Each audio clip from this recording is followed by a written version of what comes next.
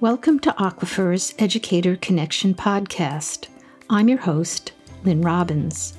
Today I'm speaking with Kelsey Doherty about the template she and her colleagues developed to standardize how Aquifer cases are debriefed and to help faculty achieve curricular learning objectives. In this podcast, Kelsey and I will review each of the template's component parts. If you'd like to follow along, you can access a copy of the template by visiting our show notes. Kelsey is an assistant professor in the Physician Assistant Program at the University of Colorado Child Health Associate Physician Assistant Program, or CHAPA. Kelsey, I can't wait to get started. Thank you for making the time to share this valuable resource. No, of course. I'm so happy to be here. Before we get into our discussion, I'd love to hear a little bit about your educational program and the teaching that you do. Sure. So I joined the faculty at the University of Colorado, the CHAPA program, in 2018. And it was really right at the start of this new curricular launch. One of sort of the core aspects of this new curriculum was dedicated case time every single week for our didactic students. So that ended up being one of the big things that I helped with during this curricular launch, was finding ways to sort of standardize our case time. And that's one of the things that I do on the faculty, but I also teach a couple of the courses and then also teach our clinical skills course as well. How did the idea for a standardized debriefing instrument come about? We started using the Aquifer cases, but we realized that not all of the faculty were quite using them in the same way, and that there wasn't always a formal debrief happening after the cases. But those times that the debrief was happening, the students really liked it, because I think they liked the opportunity to hear from either a faculty member or a content expert to really take a deeper dive into the case topics. And I think it was also a great opportunity for some really rich discussions with the students about, let's talk about how did we come up with this differential diagnosis? Let's talk through what were the pertinent positives and negatives from the history. What did you think about the exam, and why were those physical exam components done, do you think? Like, it gave us a platform to really talk about these concepts in more depth. And so there were several of us faculty that were added to this kind of case team committee that was sort of tasked with standardizing the way the cases were being used. And that's how we came up with sort of this debrief template to ensure that no matter what case was being used, that the faculty were sort of debriefing the experience in the same way so that the students kind of knew what to expect. Many of us faculty run these cases ourselves, but we also call in some content experts. And it also allowed us to provide them with something. Hey, here's kind of how we run these debriefs. Please feel free to add your own content, as you see fit, but it allowed us to ensure that even these outside sort of people were still running the case debrief the way that we wanted them to. Right. So they don't have to worry that they're doing something the students aren't expecting. Exactly. And then it also really made this case time more sustainable for faculty because, as you know, creating all this content takes a lot of time. And so if we created this sort of debrief PowerPoint that was a sort of choose your own adventure kind of framework that they could literally just plug and go, the faculty really appreciated that. What are some of the biggest benefits, do you think, in terms of learning from the student perspective of having faculty use this template? It really provides, kind of like I said earlier, that sort of platform for a richer discussion. It kind of makes sure that the faculty doesn't miss any of the key concepts, that we want them to discuss. And I think it's provided a way for us to also integrate a lot of different concepts that the students are learning elsewhere in the classroom, and really helps them pull it all together and see the big picture and talk about concepts maybe not even necessarily related to the diagnosis, but talk about things like, how do you set a mutual agenda for a patient? You guys have some great cases where the patient coming in has multiple different issues. How do you figure out how to prioritize a multi-issue visit? So it allows us to also talk about things like that are so critical to medicine that I don't think always gets taught in a formal kind of classroom setting. It strikes me also that the student has access to this template and can prepare better sometimes. Has that been your experience?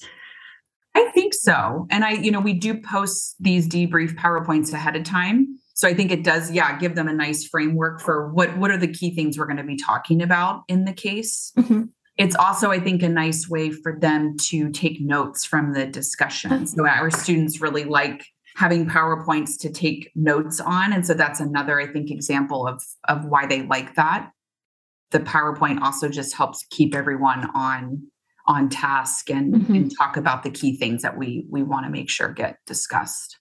Could you walk through, say, a typical case-based session? So I walk into the classroom, I sit down, and what happens next? Yeah.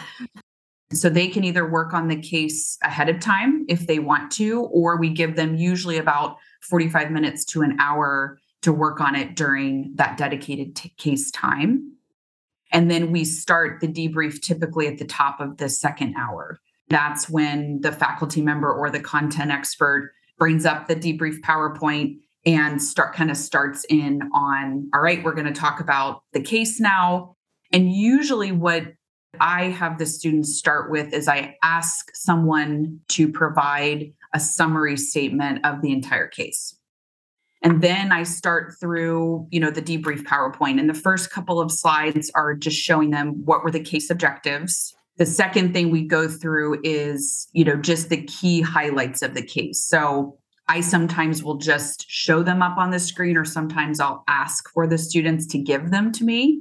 But I'll say, what were some of the pertinent history components? What were some of the pertinent negative history components? And then we usually walk through the exam findings next. And then this is kind of the choose your own adventure part, is what were the key parts of the case and what do we want the debrief to focus on? So sometimes the focus then shifts to let's talk about the pathophysiology of this condition again. Or sometimes the focus is, how did you come up with your differential diagnosis? Let's talk through the medical decision-making part of that. Or sometimes if the diagnosis is a little more straightforward or known, sometimes the focus is on the management. Mm-hmm. So now that you know what's going on with this patient, what do we want to do? We also have in our program something called schemas, which are sort of documents we provide to the students every week that center around the clinical presentation topic they're going to be learning about. And it gives them sort of a differential diagnosis and a map into sort of what are the concepts you need to think about in someone with abdominal pain, for example, just to, again, get them to really hone their clinical reasoning skills. Mm-hmm. So it's a framework to help them organize their knowledge base. Exactly. So you go through clinical skills, if that's something that's, I guess, really highlighted in the case, or if there's some particular exam you might be focusing on. Is that it? Yep. An example of that might be, I run a case for them where the patient comes in with right wrist pain. Mm-hmm. And I actually have them during the debrief get into pairs and perform what they feel a focused physical exam would be for someone presenting with wrist pain. I love that. It's all about rehearsing. Yes, exactly. So I see the 7th slide has to do with clinical reasoning. One example of a case I'm doing in 2 weeks is a patient coming in with an acute kidney injury.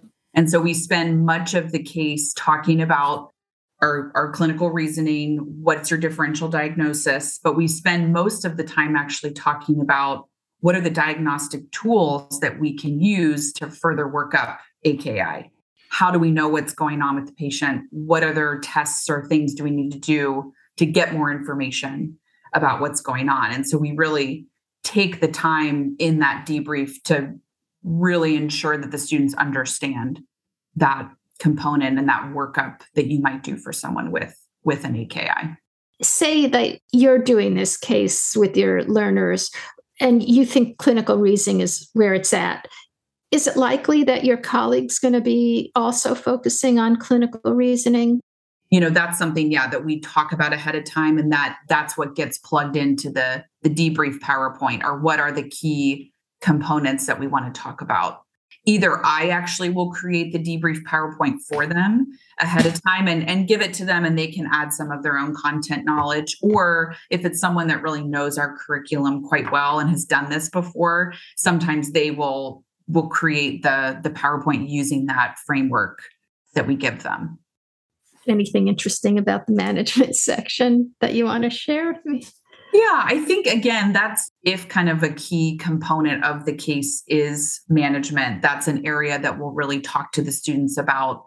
One example is there's an osteoarthritis case of an older woman with knee pain. Mm-hmm. And so that's a really nice discussion. What are some of the treatment options for osteoarthritis? What's first line? What are some of the supportive care options that we provide to patients with osteoarthritis? Okay, then what's the next step? Say they fail supportive care, if they fail things like, using over-the-counter pain medications, physical therapy, what's the next step for them then? And then what's the next step beyond that? So it's a nice way to, again, reinforce maybe what they've learned earlier in that week in a more formal lecture, but seeing it directly tied to a case, it helps them conceptualize some of the concepts they're learning about in a formal, lecture, and making it more tangible. I wonder if this is also a place where you have an opportunity to talk about social determinants of health.